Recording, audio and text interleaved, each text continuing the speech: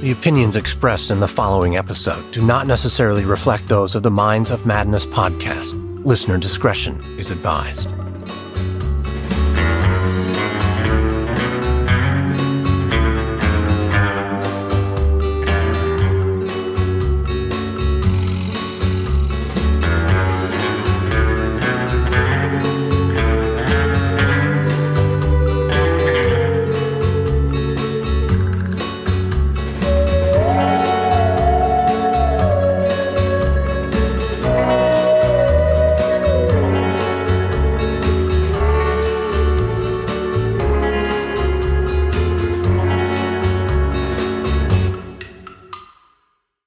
British school children are instructed to memorize this rhyme as a clever mnemonic to remember the fates of each of Henry VIII's wives. Divorced beheaded died, divorced beheaded survived, and tragically, for the 4 wives of one crooked police officer, a similar mnemonic could be utilized. Divorced, divorced, murdered and missing. However, instead of taking place in 16th century England, this chilling case began to unravel in the heart of suburban Illinois 2 decades ago. Join me now as we delve into the saga of broken marriages and an unfaithful husband who discarded wives like a modern-day Henry VIII. You'll hear about a murder-for-hire plot and a case that examines the thin blue line between those who enforce the law and those who break it. Joining us to help unravel this case is my good friend and fellow true crime podcast host, Heather Ashley. Heather hosts the very popular podcast, Big Mad True Crime. And what I love most about Heather's podcast is her no-nonsense approach to true crime, which I know our listeners will appreciate. In fact, her tagline at the front of her show is, "Small talk sucks, so let's dive in." Heather was also the one who actually recommended us covering this case, and after digging into it, I can see why. Hey guys, Heather Ashley here. This is one of those cases I have just never been able to stop thinking about. It's the kind of evil that hides in plain sight and makes you question everyone and everything. This case first begins to unravel in the suburb of Bolingbrook, Illinois, just a 35-minute drive southwest of Windy City, Chicago. It's a village so idealistic, it's made its way this year onto Forbes' list of the 50 best places for families to live. It was there in October of 2001 when a mysterious letter arrived in the mailbox of Kathleen Peterson. Although the envelope was thin, there was something about it that made it seem substantial. Maybe it was because the letter was casually addressed to the woman of the house as Kathy Peterson instead of Kathleen. Almost like the letter had come from a friend, but there was no return address on it. 38-year-old Kathleen snapped the mailbox shut and walked back up the driveway of her suburban home in Bolingbrook, Illinois. It was a really nice place to live. The lawns were neatly trimmed, minivans and sports cars glinted in the driveways. The homes were also large and comfortable looking, even if there was a uniformity to them on the quiet cul-de-sac. It was the kind of neighborhood that made for the perfect backdrop in a Lifetime movie. What Kathleen didn't know yet was that one day it would be. 11 years after receiving this mysterious letter, Kathleen would be played by actress Cara Buono, and her husband Drew would be severely miscast as Rob Lowe. When Kathleen brought the letter inside and opened it, it contained just a single page and the words were typed, as if to further conceal the writer's identity. The first line of the letter read, "Kathy, this letter is being sent to you for your benefit. At this point, you are probably well aware that your husband is having an affair. For most wives, a letter like this would have come as a complete shock, but for Kathleen, it wasn't surprising. She knew her husband Drew had cheated on her, but it was who he was cheating on her with that was the final straw, a 17-year-old. The letter ended with a warning, protect yourself and your family. 3 years after receiving this letter, Kathleen Peterson would be found dead under the most bizarre circumstances. I did not kill Kathleen! Yes, you did. Kathleen knew her husband was a cheater because when they first started dating, Kathleen herself had at one time been the other woman, but unwittingly so. Kathleen Savio met Drew on a blind date back in 1992 when she was in her late 20s. And at the time, he had told her that he was divorced, when in reality, he was still very much married to his second wife, Vicki Connolly. This was pre-Google era, which meant that Kathleen had no way of finding out anything more about Drew besides what he told her. The first date with Drew was odd to say the least. For starters, he had brought along a gift to present to Kathleen, and it wasn't a bouquet of flowers or chocolates or even jewelry like a normal person. No. Instead, Drew brought along a 4x7 framed photo of himself. In the photo, Drew was wearing his police uniform with the words, "Tell me you love me," scrawled on the frame. It is giving "it's gonna be a no from me" vibes, and ladies, let's go ahead and add this to our growing list of red flags. While presenting a framed photo of himself to a woman he had just met for the first time was laughably arrogant, what he had written on it screamed needy and insecure. And as we'll see, this blatant contradiction was intrinsic to every aspect of Drew's life. While both the framed photo and the note that came with it gives all of the ick and secondhand embarrassment in hindsight, Kathleen was at a point in her life where she just wanted to settle down and start a family.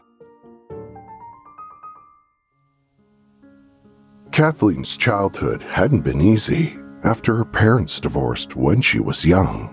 Her father blew off his responsibility of paying child support, and her stepfather didn't work, which meant the onus of making a livable income was solely on her mother.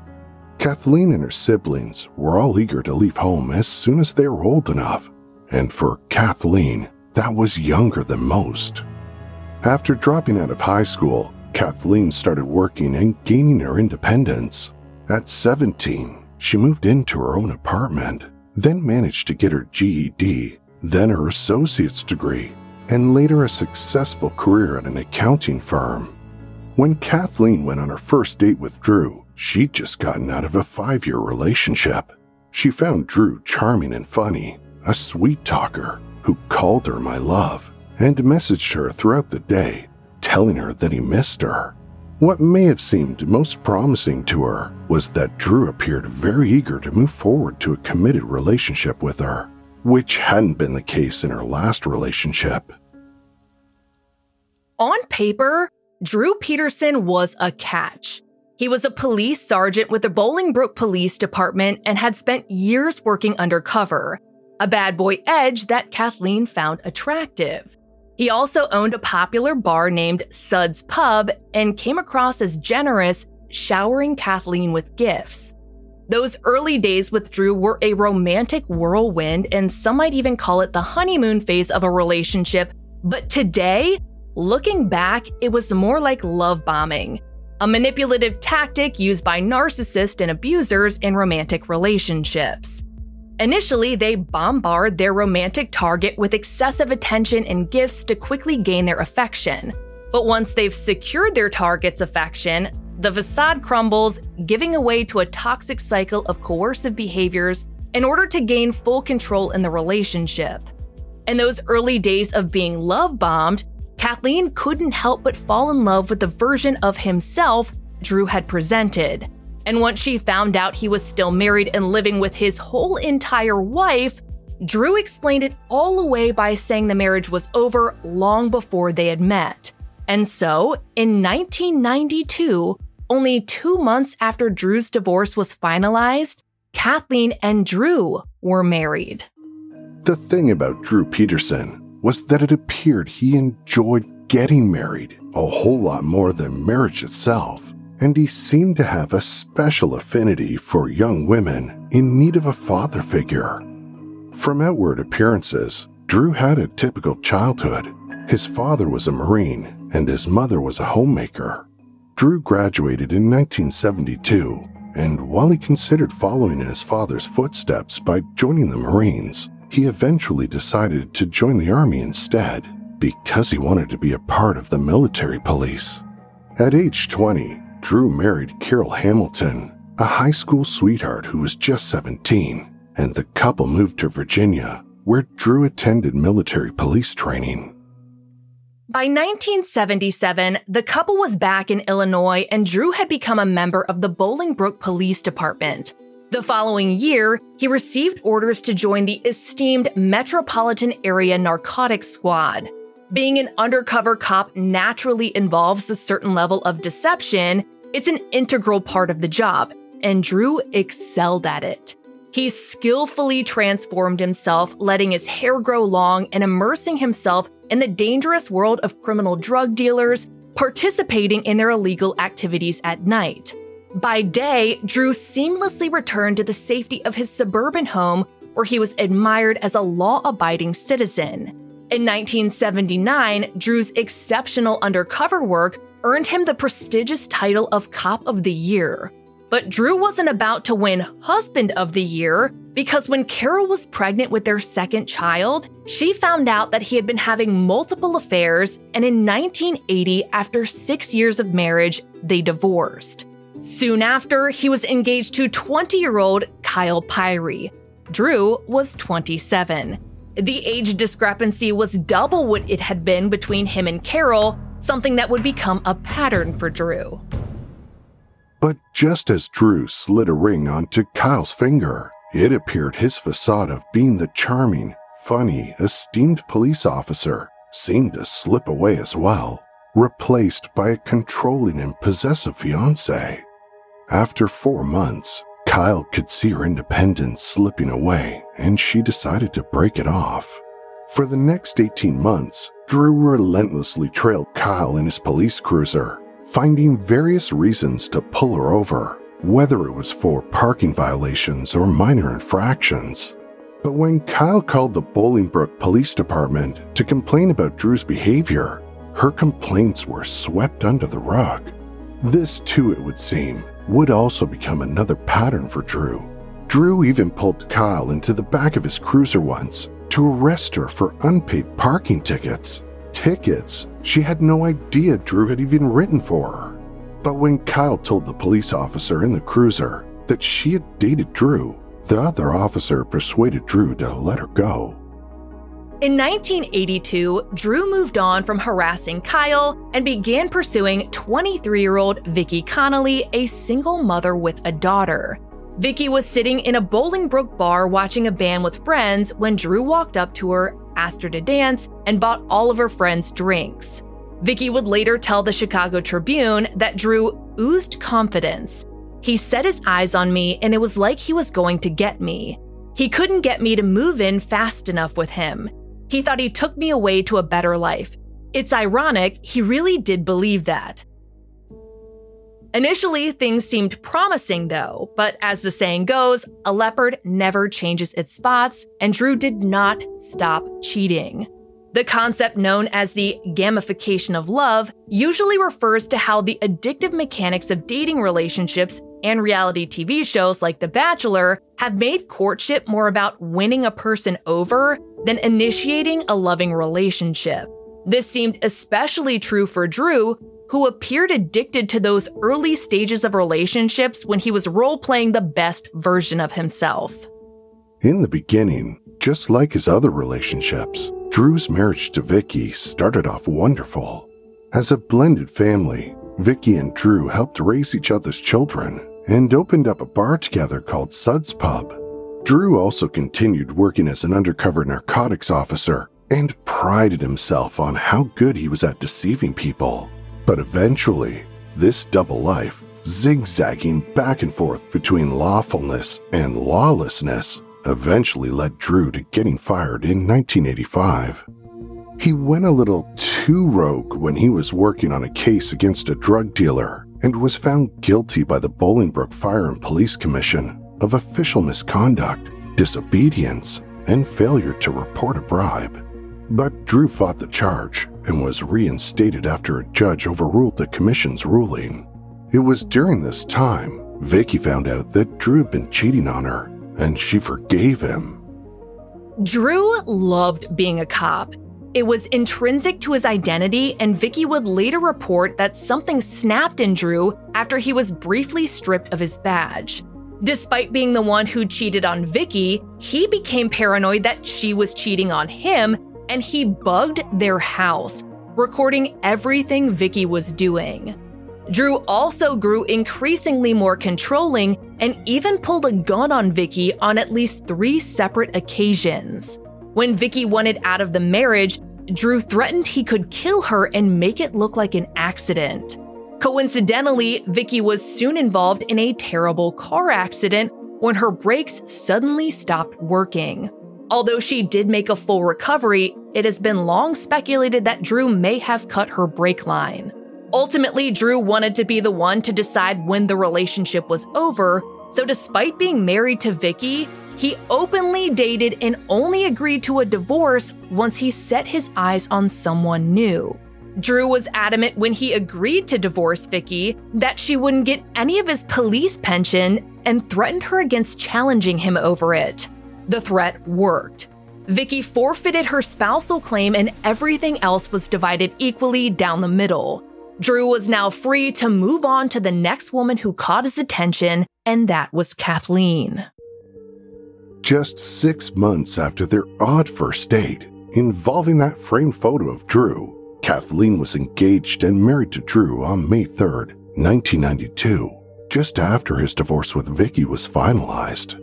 At the time, Kathleen was 28 and Drew was 38. Once again, the early years of yet another Peterson marriage seemed blissful. Kathleen and Drew had 2 sons together, ran the Suds pub together, with Kathy doing the accounting. But soon after their boys were born, the honeymoon period of their marriage ended, and the real Drew Peterson surfaced once again, starting with Drew calling Kathleen names and making derogatory comments about her weight. With each marriage, it seemed Drew became increasingly more suspicious he was being cheated on, despite being the one doing the cheating. But with Kathleen, there was one noticeable difference. Kathleen's sister first began to notice signs of abuse when she began seeing bruises on her. In one family photo, Kathleen actually had a black eye, which she told her sister Drew had given her. Medical records would later also confirm Drew's pattern of abuse. In October of 2001, that was the state of Kathleen's marriage. It was also the same month she'd received the anonymous letter in the mail. For Kathleen, that letter was the final blow to her already disintegrating marriage. Not because the letter indicated he'd been having an affair, but because of who he was having an affair with: 17-year-old Stacy Kales. For the Bolingbrook police sergeant, having an affair with a 17-year-old hadn't meant only breaking his marriage vows, it also meant he was breaking the law. While the age of consent in Illinois is 17, the anonymous writer told Kathleen that because of Drew's position of authority, he could be criminally charged for the affair. The letter went on to say that Drew's affair with a teenager was an ongoing joke within the police department, all the way up the power chain to the mayor of Bolingbrook. But the letter stated they had taken no action because reprimanding Drew would bring embarrassment to the police department. The writer also exposed other alleged corrupt actions by Drew, such as dishonestly planting cocaine during a drug raid to orchestrate a high-profile arrest, all in an attempt to solidify his position of importance within the Bolingbrook department. The letter claimed he did this in order to appear indispensable to the department and overshadow other indiscretions. Beware, the letter sender wrote in capital letters, who you talk to within the police department, i.e. mayor, chief deputy. Protect yourself and your family. This closing warning foretold the unanswered pleas Kathleen would make as the bitter and contentious divorce process began.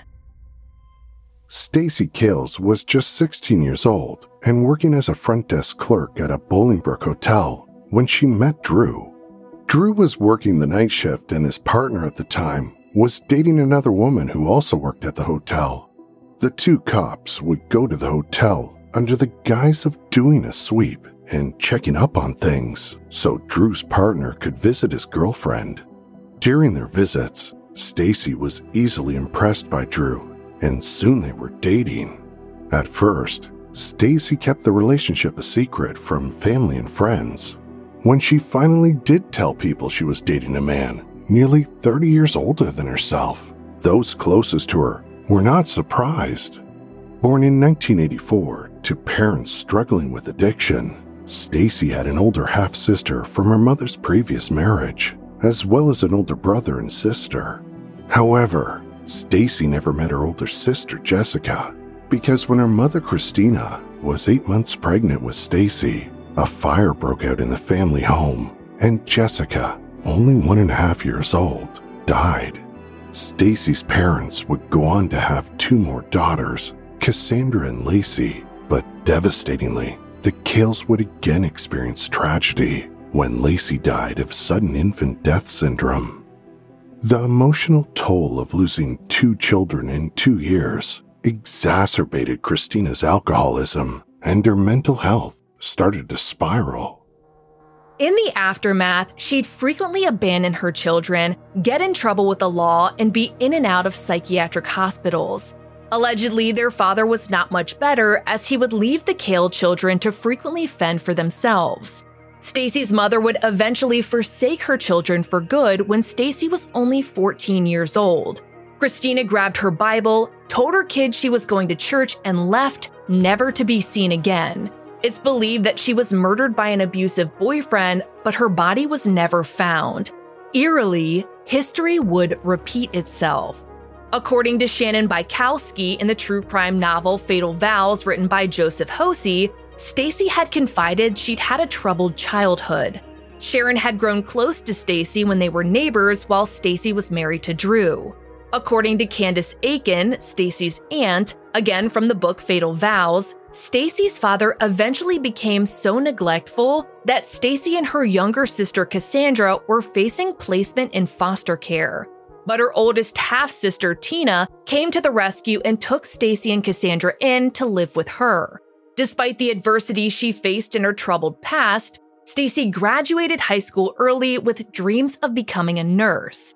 When she met Drew, Stacy saw him as a source of stability, something that had very much been absent throughout her tumultuous childhood.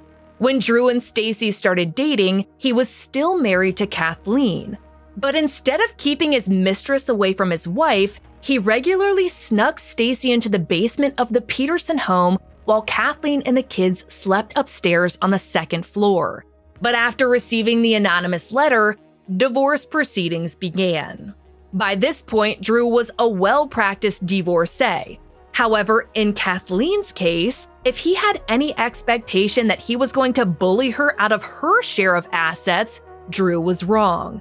Because Kathleen wasn't about to let Drew intimidate her out of what was rightfully hers, such as child support, the sale of their Suds pub, and her share of Drew's police pension. Interestingly, after splitting up, Drew decided to buy a house on the very same cul-de-sac as the house he once shared with Kathleen and his children. This meant that not only did Kathleen now have to endure seeing her ex and Stacy out and about, it appeared Drew was attempting to pit the 2 women against each other as well.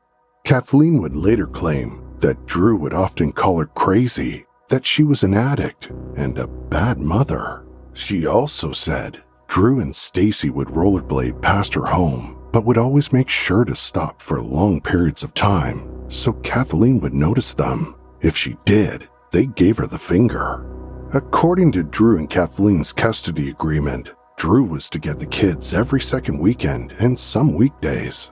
It was during these exchanges of the children that many of the altercations between Kathleen and Drew took place, with sometimes even Stacy getting involved. Over the next 2 years, the police were called to Kathleen's house 19 times. And for a little context here, according to several different government websites, the average person only calls 911 twice in their lifetime. On 2 occasions, Kathleen was charged with assault for allegedly hitting Stacy, but the charges were quickly dropped. Drew even arrested Kathleen once, pushing her down to the ground in front of their children. But again, that did not stick either for obvious reasons. However, Drew's persistent harassment of Kathleen, aimed at coercing her into relinquishing her share of his pension, escalated into something way more sinister. Drew called Kathleen and threatened her life, stating he wanted her dead and would burn her house down. In response, Kathleen filed an order of protection against Drew, detailing Drew's history of abuse, stating that he had pushed her into walls, restrained her, ripped necklaces off of her neck, and chased her with a fire poker. Kathleen's sister claimed she told her that Drew was going to kill her and make it look like an accident. So Kathleen had all the locks to her house changed.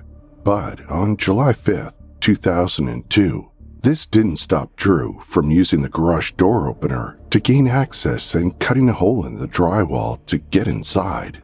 He then surprised Kathleen as she was coming down the stairs with a laundry basket.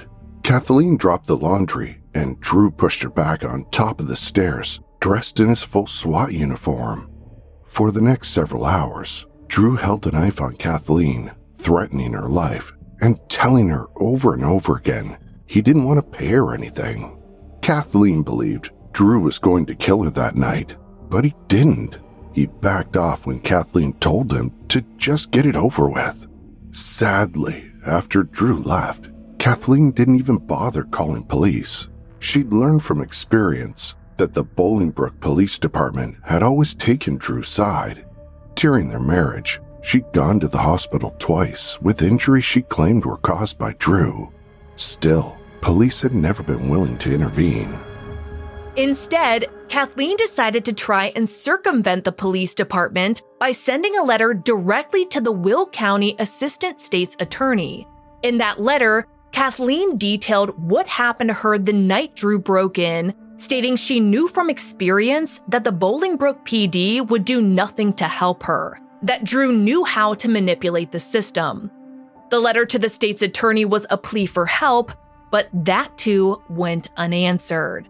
When Drew left Kathleen and the boys, he also walked out on several $1,000s in unpaid bills and taxes. All the while, Drew was spending money left and right on Stacy, including cosmetic surgery and trips to Mexico and Disneyland. On October 10th, 2002, Kathleen and Drew's marriage was officially dissolved. But there was a unique twist to their divorce proceedings. Although they were no longer man and wife, the court agreed to let Drew and Kathleen settle the matter of their marital assets at a later date. Just 3 days after getting divorced, Drew married now 18-year-old Stacy, and a civil court trial to settle Drew and Kathleen's assets was set for April 2004, 18 months later. But Kathleen would never get her day in court. Only 1 month before the trial date, Drew went over to drop the boys off at Kathleen's house, but she didn't answer the door. So Drew waited until the following day and tried Kathleen again, but got no answer. Drew then asked the neighbors to meet him and a locksmith at Kathleen's house to check on her. When the locksmith opened the door, Drew asked the neighbors to go in the house first, claiming that things were so bad between him and Kathleen that if he went in first, his ex-wife would make wild accusations that he likely stole or ruined something. It would be the neighbors who discovered Kathleen, face down, in her bathtub. Drew then ran upstairs behind them, and when he saw Kathleen's body, cried out, what would he tell his children, and called the police. When police arrived, they discovered a large gash on the back of Kathleen's head, and although the bathtub was now dry, Kathleen's hair was wet and her fingertips were wrinkled. Naturally, police questioned Drew about his whereabouts, but he had a rock-solid alibi. He'd been with Stacy all night. The scene itself showed no evidence of foul play. The bathtub was neat and tidy, as was the rest of the house. A gold chain around Kathleen's neck was still intact, suggesting she hadn't been involved in any kind of physical altercation. It looked as though Kathleen had accidentally fallen, hit her head, and drowned. But how does someone drown in an empty bathtub? The theory was the tub had slowly drained between the time Kathleen hit her head and when her body was found. Kathleen was just 40 years old and had no drugs or alcohol in her system. Realizing they had a conflict of interest on their hands, the Bolingbrook PD handed the case off to the Illinois State Police. An autopsy would later reveal that Kathleen had indeed drowned. A coroner's inquest was held to rule out foul play. Oddly, Drew was not called on to testify at the inquest. Conveniently for Drew, he was now granted full custody of his children, no longer had to worry about paying child support or splitting his police pension. He was free to move forward with his new life with Stacy. After Kathleen passed away, Drew produced a handwritten will allegedly signed by Kathleen, leaving her entire estate to him. The estate, valued at nearly $300,000, had Drew's uncle assigned as the executor. Drew later sold Kathleen's house, netting $287,000. He had previously sold their jointly owned bar for $325,000, pocketing all of those proceeds. In April of 2005, Drew's uncle transferred all of Kathleen's assets and money to Drew. Additionally, there was a $1 million life insurance policy in Kathleen's name, but the beneficiaries were listed as her two sons.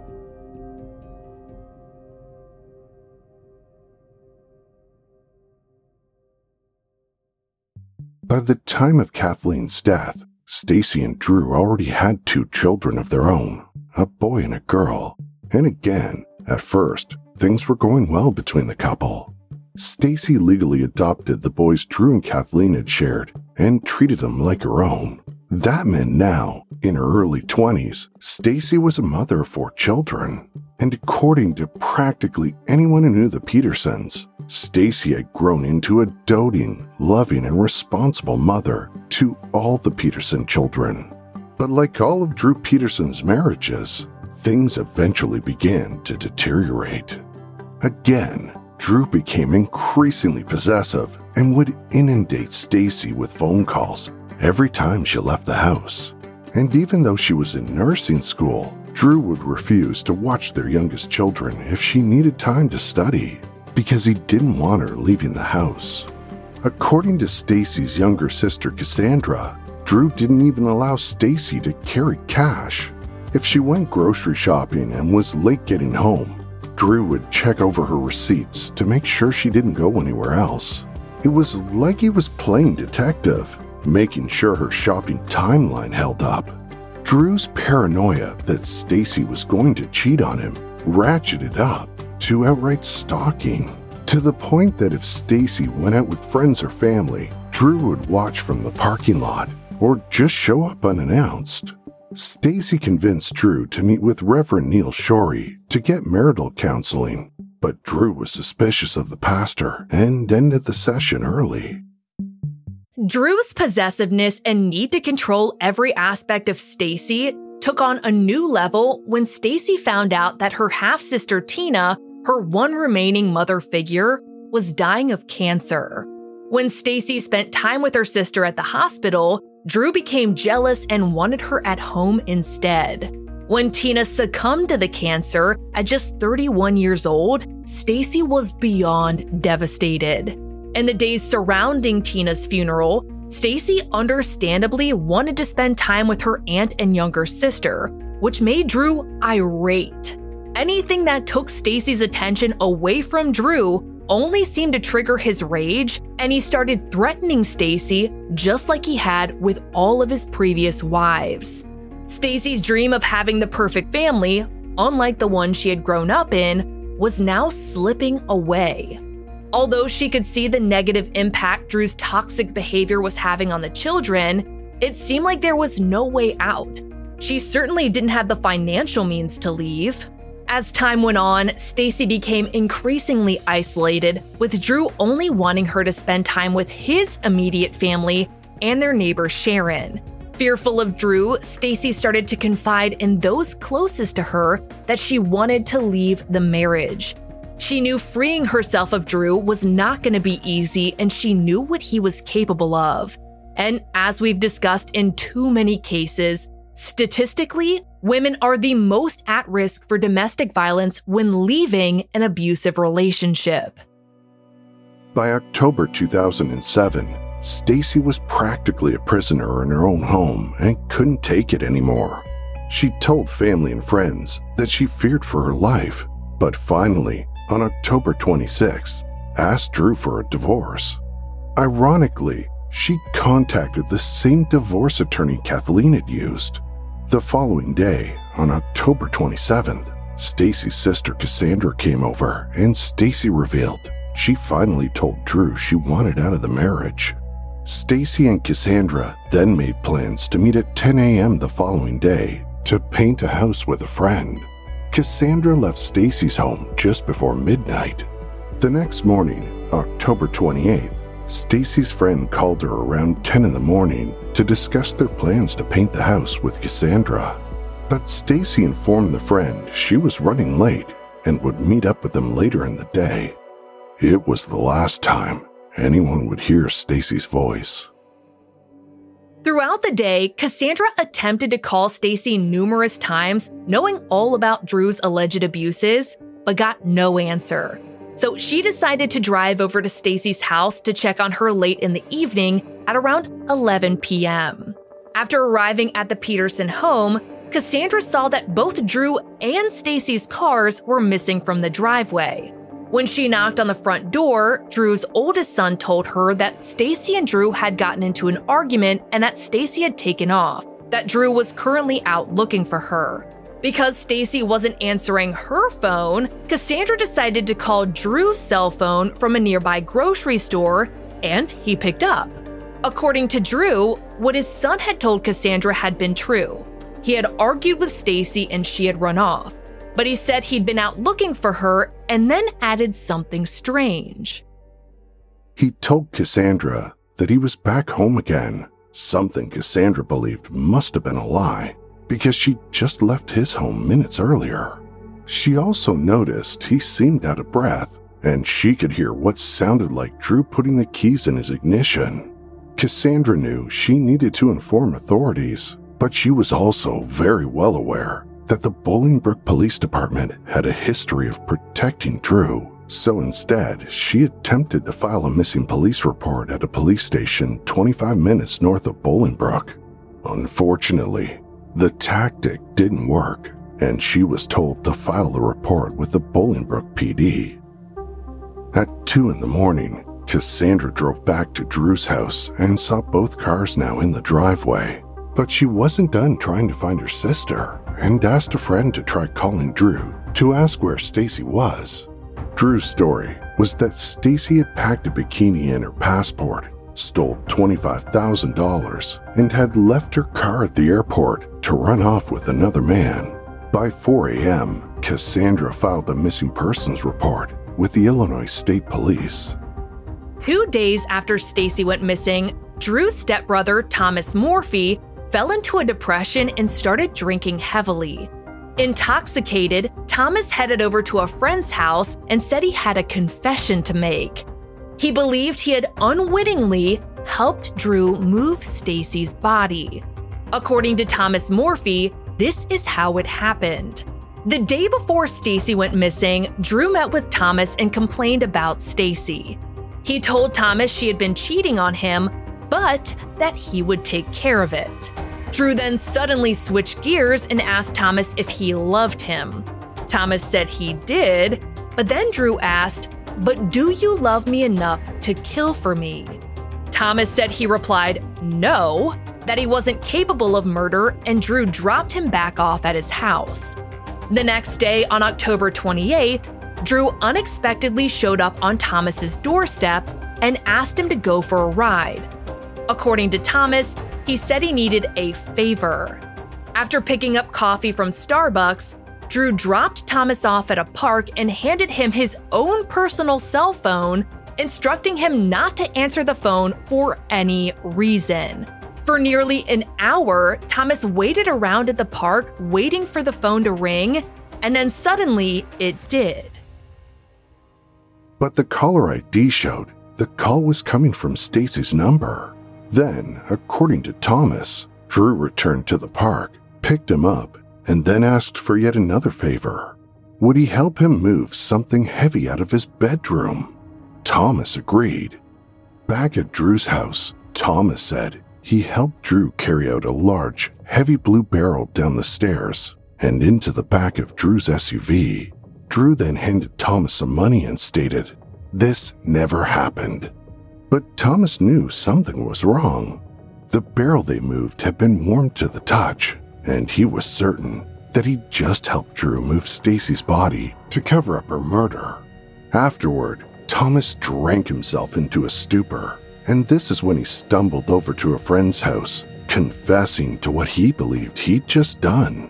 His friend advised him to contact the police. Instead, Thomas made another tragic decision. He went home and attempted to take his own life.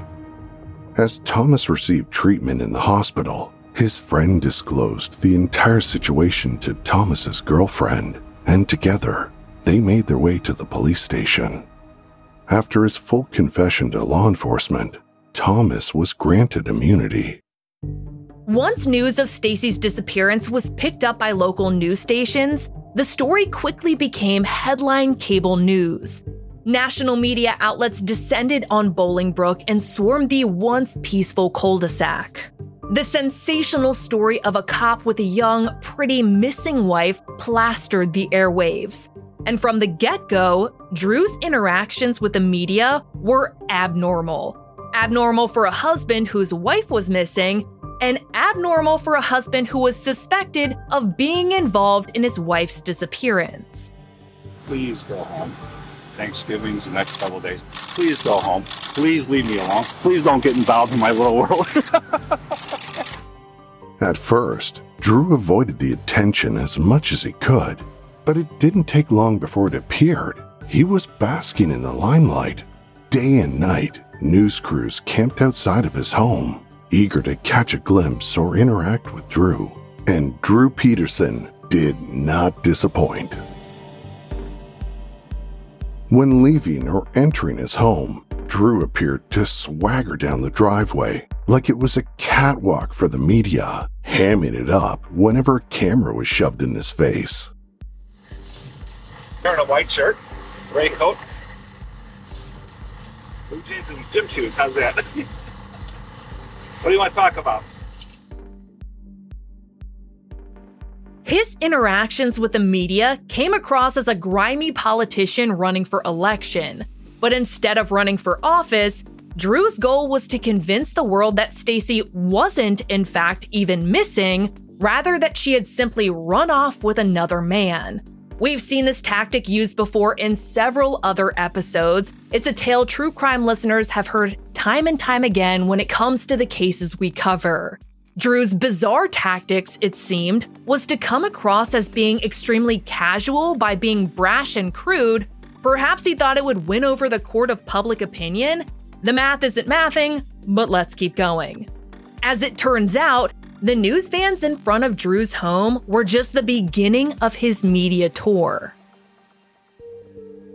In People magazine, Drew was quoted saying that the women in his life had disappointed him. He went on to say that his mother was a diligent housewife. My dad would get up and go to the bathroom, and my mother would have the bed made. I expected all of my wives to be like my mom, meticulous housekeepers, and they weren't. On the Today Show, Drew chuckled as he pleaded for his wife to come home. In another interview, he used his children as props for the cameras. He claimed that he had spoiled Stacy by paying for breast implants, LASIK eye surgery, dental work, and a tummy tuck, and many other gifts, like he was the victim of some gold digger. He also blamed any marital strife on Stacy's menstrual cycle and mood-altering medication. And no, we're not making this up. By November 2007, Drew had officially become a suspect in Stacy's disappearance. But Drew wasn't slowing down the media tour. Instead, he called into a radio show to set up a contest to win a date with Drew. Another time, he called into a radio show pretending he was about to confess to something dire, but then laughed and called it a prank. Drew was even in discussions about appearing on an HBO reality show set in a Nevada brothel. Needless to say, he was going full-blown trash human, and his callous antics didn't help his attempts to appear innocent in Stacy's disappearance. As you can deduce yourself, he came off as misogynistic and a narcissist, to say the least. And we're talking the very least here. Once, he was even caught on camera cutting down purple ribbons tied around lampposts, which had been placed there to honor Stacy as the search for her continued. He even sunk so low as to say that history was repeating itself and that Stacy was just like her mother who had abandoned her as a child. Eventually, Drew even hired a publicist for himself. In contrast, Stacy's sister Cassandra gave pleading news conferences. She openly blamed Drew, even calling into the same radio show when she heard his voice to demand he admit to killing Stacy and to reveal where he had hidden her body. Every step of the way, every media appearance or call-in radio show where Drew tried to smugly pass himself off as innocent, Cassandra was there firing back. Get him, Queen. Amid widespread media and public speculation about what really happened to Stacy Peterson, behind the scenes, police were struggling to find enough hard evidence to implicate Drew. Even so, Stacy's disappearance managed to become the catalyst for another investigation centered around Drew. 3 months after Stacy went missing, State's Attorney James Glasgow reopened the investigation into Kathleen's death.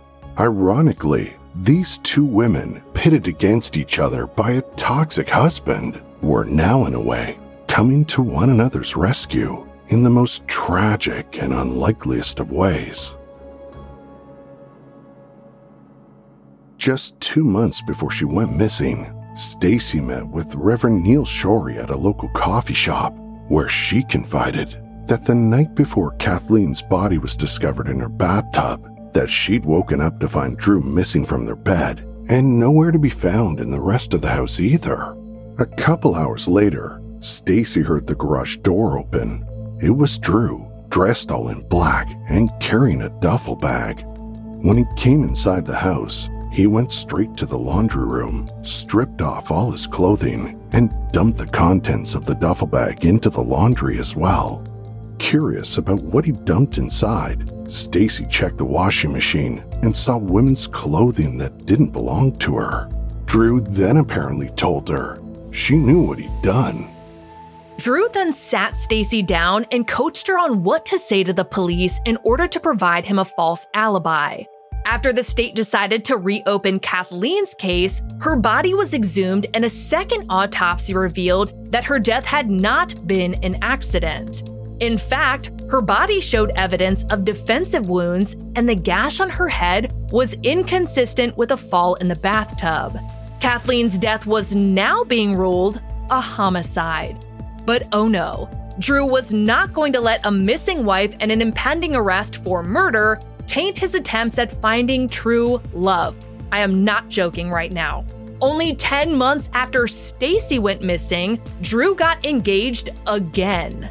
This time to 24-year-old Christina Rains, moving her into the house he'd shared with Stacy and the children. As it turned out, Drew met Christina when she was only 15 years old. After her father reported Christina for skipping school to police, Drew happened to be the officer who had responded to that call. Later, Christina claimed her entire engagement to Drew was merely a publicity stunt arranged by Drew's attorney. The blue wall Drew hid behind finally crumbled under the weight of evidence, and he was arrested in May of 2009 for the murder of Kathleen Savio. Drew's notoriety did help score a dream team of lawyers led by Joel Brodsky, who appeared just as media-hungry and full of bravado as Drew. attending Drew's media appearances like the two of them were on a press junket. His antics in front of the camera rivaled Drew's when it came to Stacy's whereabouts. Stacy fact. Who? Stacy who? Stacy who? She's on your witness list. Oh, that's Stacy. Proving Drew's guilt in Kathleen's murder trial was not going to be a slam dunk for prosecuting attorney James Glasgow by any means. With limited evidence, Glasgow relied heavily on hearsay statements made by Stacy and Kathleen to third parties. And this was a highly controversial aspect of the trial. The Sixth Amendment of the U.S. Constitution guarantees a defendant's right to challenge any witness testifying against them. And because Stacy was missing and Kathleen was deceased, it would make cross-examination impossible. But because Drew had already failed so terribly in the court of public opinion, the Illinois state legislature managed to pass a brand new law in 2008, appropriately called Drew's Law, which allows prosecutors to present statements by an unavailable witness in court. To do so, they must establish 3 criteria. 1. Proof of the defendant's or adverse party's responsibility for the witness's murder. 2. The reliability of the statements. And 3. Admission of the statements serving justice.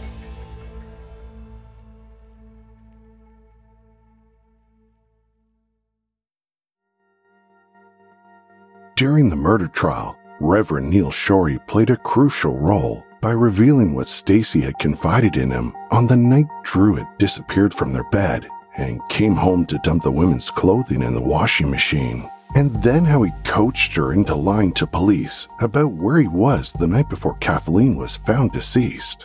Other detrimental testimony came from Harry Smith, Kathleen's former divorce lawyer. Harry Smith relayed that Stacy Peterson expressed wanting to divorce Drew and had asked about using Drew's murder of Kathleen as leverage in the divorce proceedings.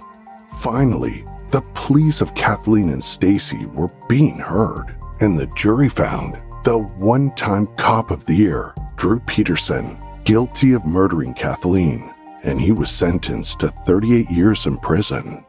It made me feel good to see him chained up like a dog that he is.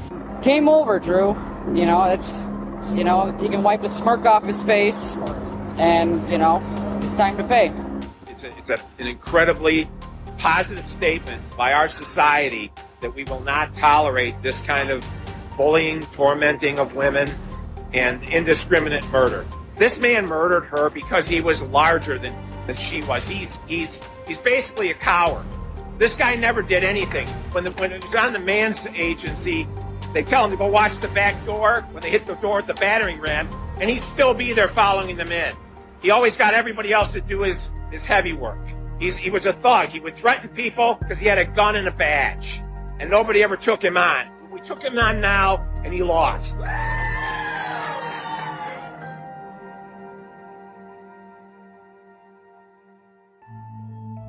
You might think the Drew Peterson saga would have ended after his murder conviction, but it didn't, because Drew seems to think he's in control at all times and losing is not an option.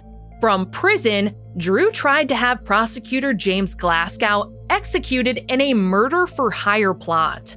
What he didn't realize was that his fellow inmate was not so loyal to the ex-cop and recorded the entire conversation. Good? Just keep in mind, everything's recorded. Right. No, it was, I told him that you said, basically, go ahead and kill him. All right. That's what you wanted, right?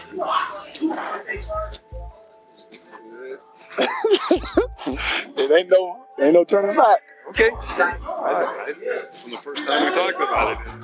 First time we talked about it, there was no turning back. If I get some booze in here, we'll celebrate that night. You know this shit's gonna be all over the Oh. Just like, oh yeah. This is about to be huge. But the first thing they will identify him as the guy that got me.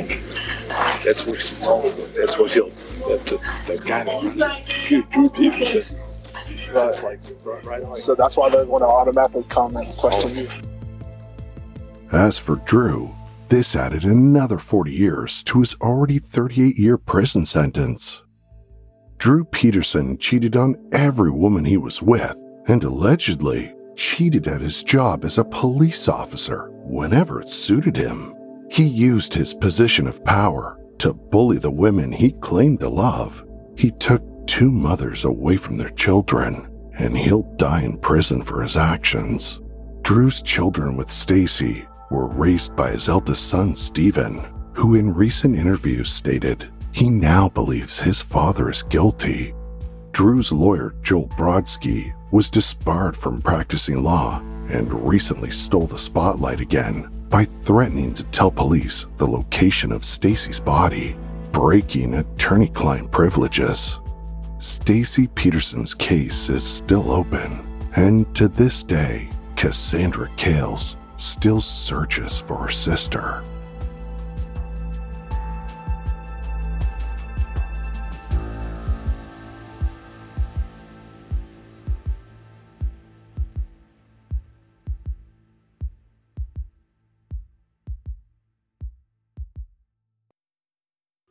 Follow The Minds of Madness on Apple Podcasts, Amazon Music, Spotify, or wherever you get your podcasts. To support the show and get access to ad-free episodes, extra content, and Patreon-exclusive episodes, go to patreon.com/madnesspod.